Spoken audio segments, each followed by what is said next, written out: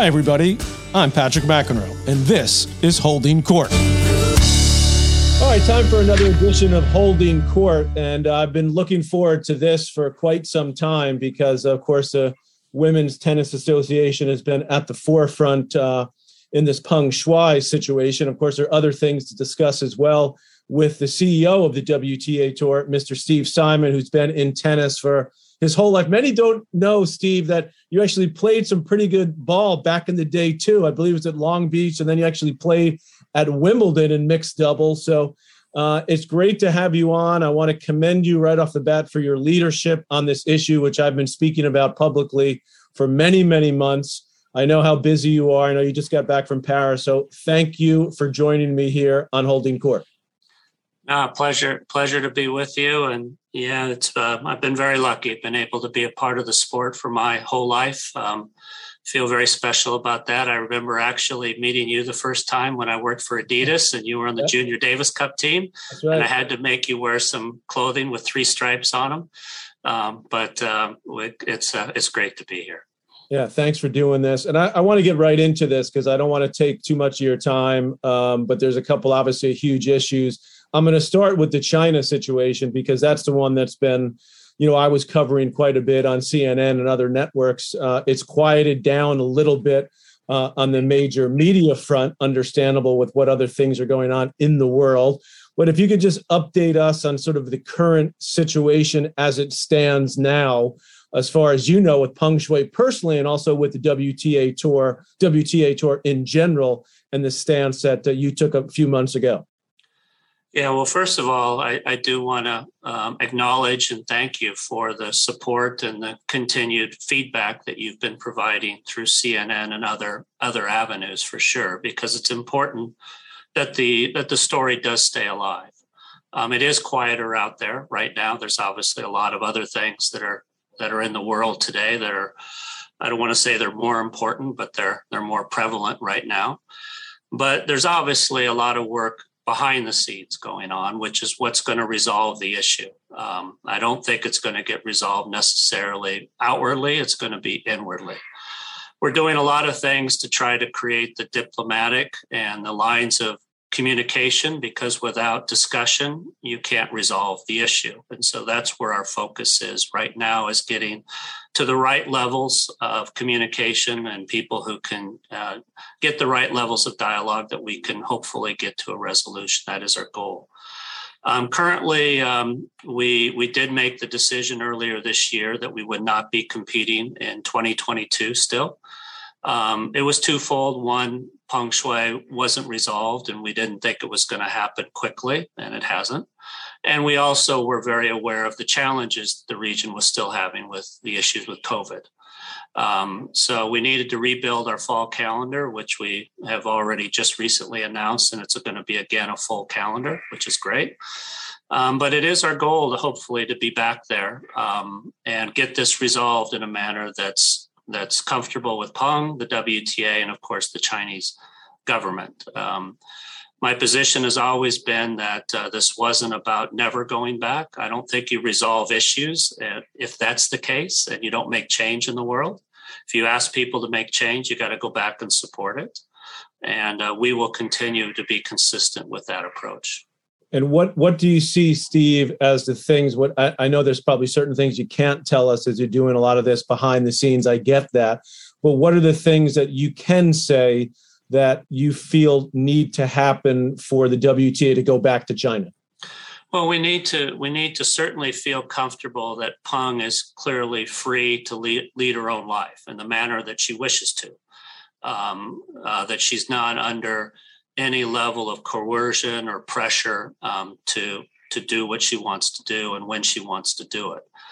The other side of it is we need to have a full understanding as to, what happened in the situation, which is why we asked for the investigation. We don't know what the true story is. We've heard Peng's side. There's always multiple sides to the story, and we need to understand what it is, and then what is the resolution to that. What is going to move this forward, and what is going to recognize the incident that's been alleged at this point in time, and how are we going to better that for the future. I think that's what's behind this. Have you been able at any time through this process, Steve, to be able to actually speak to Peng directly? I have not spoken directly with her. We've had some email correspondence that's gone back and forth, but I have not had a direct conversation. She knows where to find us, and she knows how to have that conversation when she's ready. We're not going to force it or pressure her into it.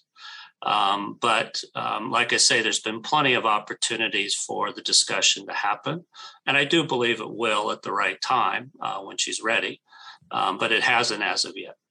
Now, she has had some conversations with the head of the IOC. I addressed that in a couple of my podcasts, which I thought was disgraceful, to be honest. I know you don't need to comment on your opinion on that. But the latest I've heard is now Thomas Bach suggesting that maybe Peng was going to travel to Lausanne in Switzerland, maybe attend a WTA tournament as well. Is there anything you can tell us as far as you know about that report?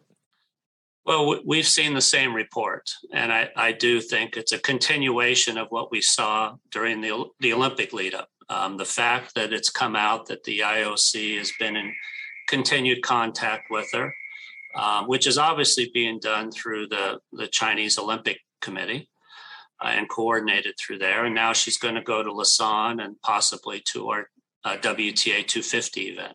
First of all, we'd love to have her at the 250 event. That's of course, we'd love to see her, and she's more than welcome, as well as anybody else from China is, of course, more than welcome to come. But I do think this just confirms what we know, in that this is a stage situation and another orchestrated visual of what's going on. Now, when the decision was made by you, obviously, I know you consulted your board, the players as well. You did an amazing job doing that. I wish the ATP would do a little better job, but that's a story for another day. My own opinion on that. But, you know, I spoke to a lot of Chinese sort of experts that were not in tennis, you know, just to educate myself and try to dig into this story.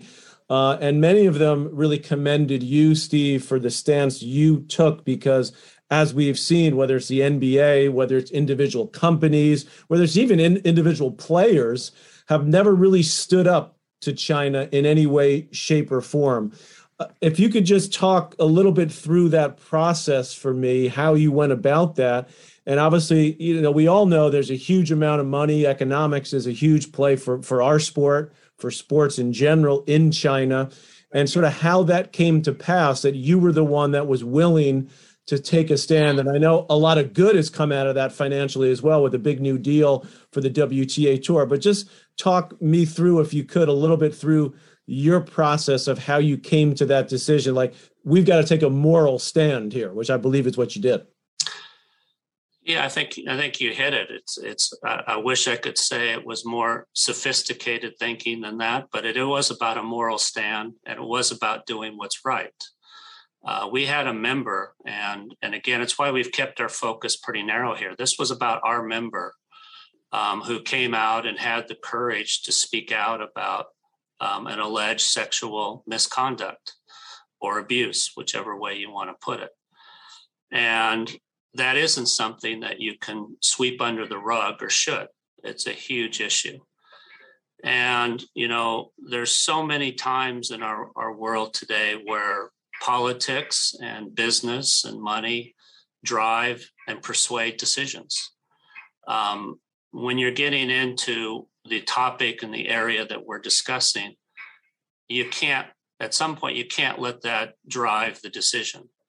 And you've got to stand up for simply the fundamental principles of what this tour was stood for, and I think what we stand for as a world on this very important topic. So it was about taking the stand that is what's right, and it's complicated. There'll be repercussions from it. We've already felt some of them, and we'll probably feel more.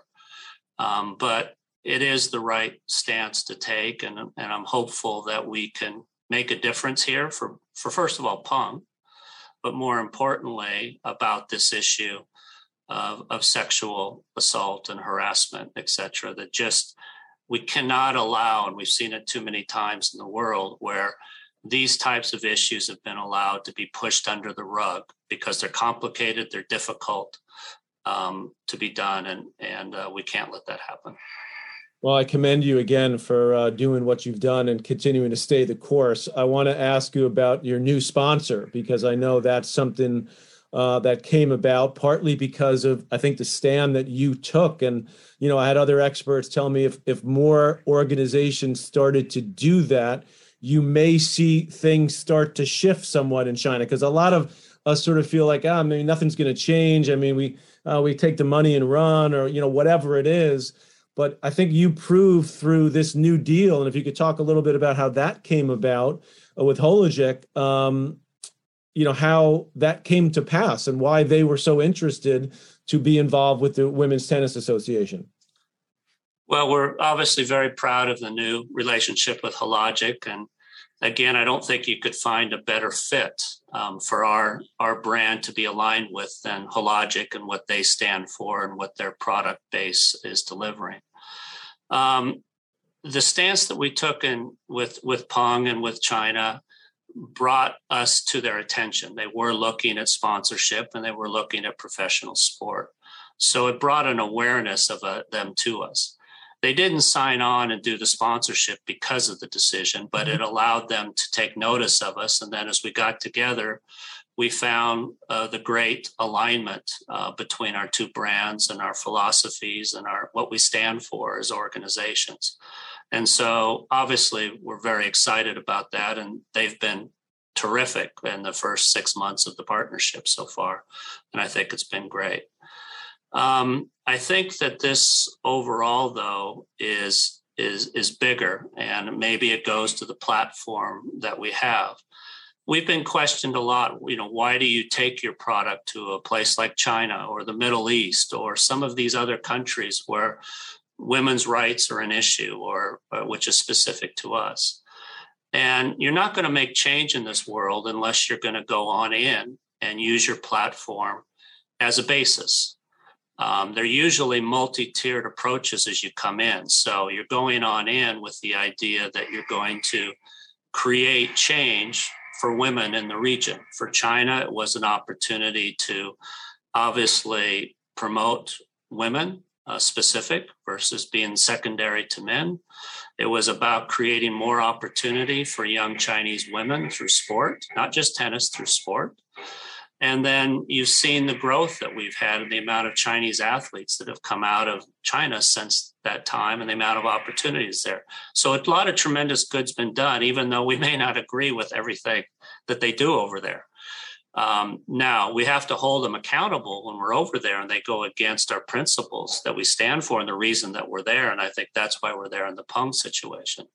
But I think if we do more of that in this world, we'll begin to address some of these issues. And maybe we can make changes in these places of the world that maybe we're not always aligned with or we don't always agree with. Because if we just sit back and let them do them, we're never going to make any change. And I think that's part of the strength of what we have and why we'll continue to go into regions like this where it makes sense with the right background and the right reason to be there and see if we can begin to facilitate change for the better.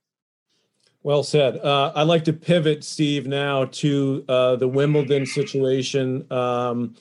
Very complicated. Another situation that's fraught with, as you said, you know, having to go through the process, which you've gone.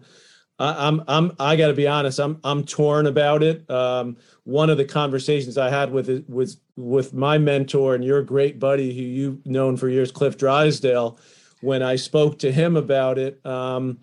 Because initially I sort of felt the same way that the WTA does and the ATP does, which is we got to defend our players. This is not right. And then having this long conversation I had with Cliff kind of pushed me a little bit towards, you know, maybe this was the right decision by Wimbledon because of just this is so atrocious what's happening in the Ukraine. And obviously, you know, maybe some of my listeners don't. Cliff Drysdale was a great player from South Africa back in his day. So he wasn't allowed to go to certain events when he was playing in the late 60s and early 70s because he was from South Africa. So his point to me, Steve, was he feels that this was the right decision by Wimbledon just because it's one more method to try to influence change in Russia. So, I'm torn about it because I feel obviously very personally connected to the players, as a former player. I've told this story a couple of times. I grew up playing in Europe, lucky enough to go as a 15, 16-year-old, and I played against, they were from the Soviet Union at that time, and I'm still friends with those players. This is one of the beauties, in my opinion, of our sport of tennis, is meeting people from different backgrounds and so on and so forth. So that's my long-winded way of saying I'm still really grappling with this. I know you've taken a strong stand now, taking points away from Wimbledon. So let's just start at the beginning of the situation. When did you first hear about the All England Club's decision, and had they kept you informed that this was potentially going to happen, that decision made by the All England Club? Well, first of all, I understand and respect the variety of opinions and how people are split over this and really grappling with it. It's not a place or a decision that we normally find ourselves in as well. And one of the comments out there is about the uniqueness and the extraordinary circumstances surrounding this decision, which I think is what you were alluding to a little bit. Yes. And it's very fair. I mean, it is an extraordinary time. I mean, none of us can look at what we're seeing in the news about the issues in the Ukraine and not condemn the actions to the strongest possible ways. And again, none of this is about supporting anything that's going on in that region. This also isn't the first conflict we've dealt with either. I mean, it is unique. I mean, if you want to look at it, the U.S. went in and pretty much obliterated Iraq not too long ago. We've had issues in Afghanistan. We've had issues in Syria. We've had issues around the world as well. So as terrible as this is, it's not the first time it's happened as well. We first heard about the discussion because we, as a sport, the Grand Slams, the ITF, the ATP, and the WTA made the decision that we would continue to support the Russian and Belarusian athletes competing in an unaffiliated manner in March. We put that together as a sport. And that's consistent with the fundamental principle of our sport. Probably one of the few things this sport has ever agreed upon. Right. Is entry into events, which is based upon merit and without discrimination. It's in everybody's rule book. It's in our agreements. It's a fundamental principle of our sport. And this sport has never banned an athlete from competing because of where they're from and or, what decisions their government may have made. And there's been some pretty reprehensible decisions that have been made through the years. And I'm sure there's more ahead. Mm-hmm. When you talk about Cliff, which the apartheid era that he played in and everything, it was clearly very unfair to the South African players. But the one difference there is that events were not coming out and making the decision of banning players. That was government. That was not allowing them. That was the countries themselves, right? Yes. Something that now is another level up. Mm-hmm. We were advised of this in March at the Miami tournament by both the LTA and the All England Club. And we received a copy of the guidelines that the government was putting forth that they were struggling with at the time. The guidelines had two areas of direction for them. It was either you could, one, ban players, or two, you could allow the players to sign a declaration. And it was a declaration that they weren't going to recognize support for Russia, et cetera, that was in there.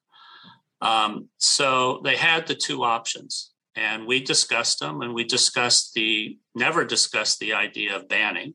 It was discussing how do we deal with the signing of a declaration, right, which is a form of censorship, but it also could have repercussions for anybody that signed it back in Russia or Belarus for their family, their friends, etc. So we discussed that, and it was a legitimate concern. We didn't like it, but we also didn't say that we wouldn't do it. But we didn't like it, and we were having discussions about it. we went from those discussions to Wimbledon coming back and said, we've made a decision to ban, and we're going to announce it at X date. So that's obviously put the issue in motion as to now how are we going to deal with this? And we went through quite a period of time with that. The fundamental principle we took is, again, what's in the ATP rules, the WTA rules, the ITF rules, the Grand Slam rules, and as part of the Grand Slam agreement, is that entry into these events is based upon merit without discrimination. That means every player should be able to play. The Wimbledon made the decision to ban, and it was a Wimbledon decision. It wasn't the government decision. It was a Wimbledon decision. And the State Department of the UK has confirmed that it was a Wimbledon decision. It was a decision by them, as well as the LTA for the lead-in events on the grass as well. So they made that fundamental decision, and it was a decision that was based upon, one, they didn't want to hopefully engage Russian propaganda, which obviously just the announcement did just the opposite, as well as they wanted to protect the image of Wimbledon and the idea that a Russian athlete would be holding a trophy in all of the areas of this unique period of time that you discussed, and is that where they want to be as an event. So in essence, they were protecting the image of Wimbledon at the expense of these athletes. It's the arguments that you hear is obviously these are unique circumstances, which I just addressed about how that's there. Why are you going to penalize the majority for a few? Well, the few is 10% of the field from a women's perspective. That's a pretty big number. Okay, that's not a little number. As well as if we allow this precedent to be set and don't take a stand against it, what is going to be the next extraordinary circumstance that's going to now ban another group of players? Or does this continue to go forward, which we just can't do? I will always take the position of protecting the rights of our members, and we will continue to do that. I don't have jurisdiction over Wimbledon. The only area I have is my Grand Slam agreement. This breaks the agreement. And the only thing we can do is, again, not provide our points. I don't have the authority to fine them or to sanction them in any way whatsoever. So I think there has to be an accountability that comes with the decision. They have the right to make the decision that they've made. We have to respect it whether we like it or not, but they have that right. If they do that, then they have to also then be accountable for that decision as well and accept what that is. So for us, it is about protecting our players and their right to play. It is about protecting our players and their right to play at future events and when other circumstances come. And now we need to deal with, which we haven't made the decision, the ATP has made the decision, is how are we going to manage the point situation from the 21 points that would come off the players' rankings, and deal with that in a fair way to the athletes, because we want to maintain the integrity of the ranking system. And one of the key points of the ranking system is the right to defend your points. And here you're not having that same right. So how do we manage that? There are ways to do it, I think. And again, hopefully we've left the door open. I'd love to fix this somehow, because there's nothing more I'd like to see than all the players playing and full points and Wimbledon being Wimbledon. But we do have to stand up for the rules of the sport, and nobody's bigger than them, and the agreements that are in place. So as it stands now, there will be no ranking points given to the players at Wimbledon for the WTA and the ATP. Mm-hmm. And, people say to me, well, and the ITF. And the ITF, I've always felt, this better than anyone, being the head of the WTA and running Indian Wells as you did for so many years, that the tours in some ways don't have a tremendous amount of power they really have none over the majors, as we've seen. And this is sort of the only leverage the tour has, really, is to say we're not going to give points anymore for this tournament. Do you think that using that leverage now, what you did it because it was the only leverage you had, or you did it because you thought it was the right thing to do based on your disappointment with their decision?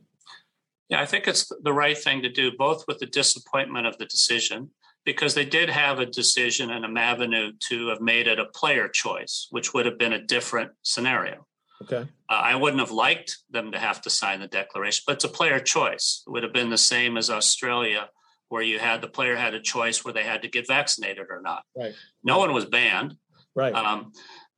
There were some reasons that a couple didn't get to play, which wasn't too good, right. But they weren't banned. It was a choice. It was a personal choice. And in those instances, they could have gotten vaccinated ahead of time and might not have had the issues that they done.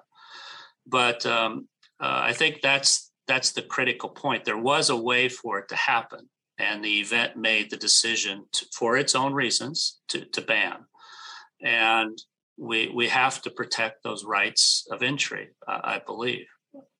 Interesting, because it's you bring up such a good point. If it had been the UK government that had made the decision not to allow Russians and Belarusians just into the country, period, that would have been a whole different story. Sure, because I mean, if the government shuts it down and isn't offering visas, that's a different issue. And we deal with that. There wasn't too long ago, we had an event where we had to work to get some players from India into the country to play.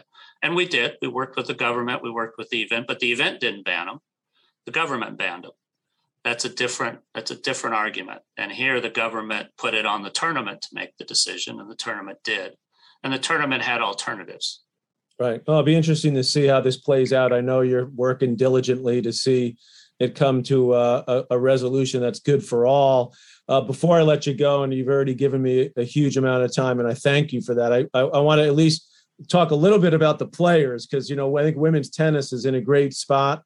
Iga Swiatek's been amazing, what she's done the last few months. I was worried, I must admit, Steve, when Ash Barty decided to retire. And, there's been who's going to take over, who's going to be the next great player. We've seen there's a lot of diversity at the top and a lot of parity, which is in some ways good, but I think it's always great to see a number one sort of step up, and Iga has done that. So just, your thoughts overall on where the tour is. I mean, Ons Jabeur, I know she lost early in Paris, but what a great story for her, and coming from her part of the world where she comes from. Just so many amazing stories in the women's game. And as you've got the French Open on behind you there, which I appreciate in watching, I think it's Alcaraz try to come back and win that one. Just your take overall on where the women's game is and where the tour is, forgetting about the politics for a second. Well, I can't wait to forget about politics and actually get back to running tours and tournaments and things like that again. First of all, I think our product's in a great place. It's an exciting place. It's definitely evolving. And as you say, we've got a lot of great young players that are coming on and doing well. Obviously, Swiatek, Iga's done an amazing job.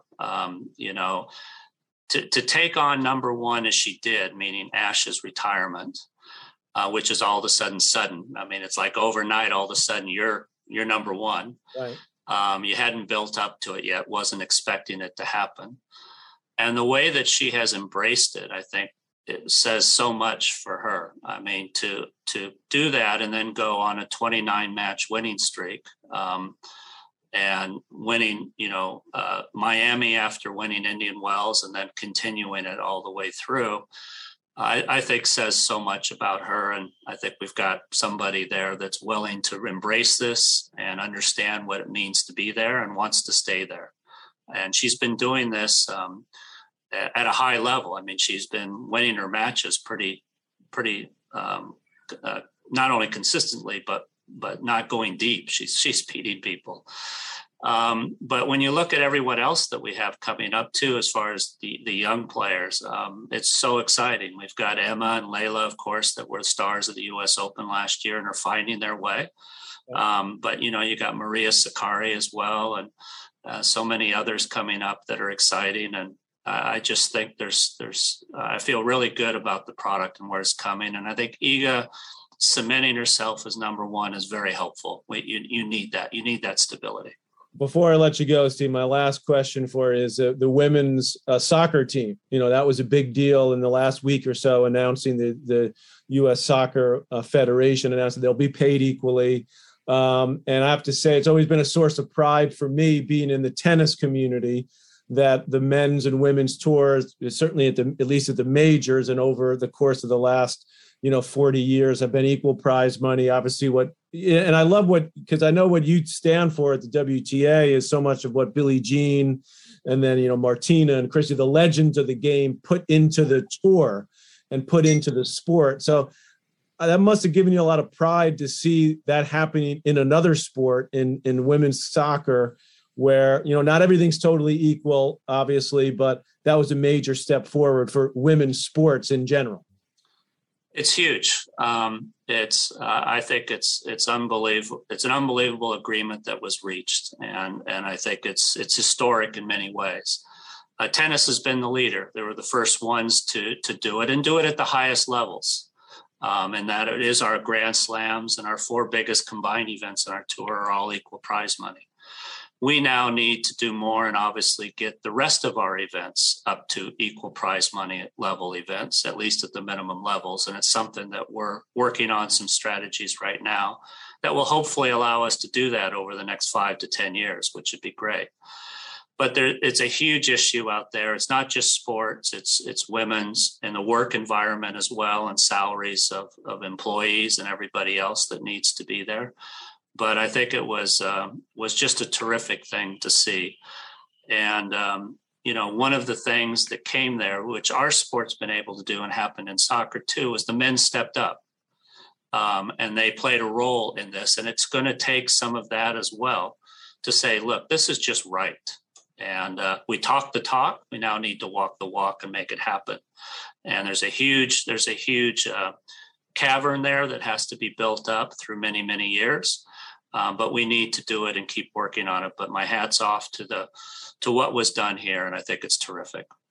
Well, I think it's terrific what you've done, Steve, for the WTA Tour. I want to thank you for giving me as much time as you did. Keep fighting the good fight. You may even have convinced me. I'm still working through it, as far as the Wimbledon decision goes. But thank you for all you're doing for tennis and have done for tennis. You didn't get me to keep those, in that Adidas clothes. I mean, the suit had a lot of influence on the McEnroes. What can I tell you?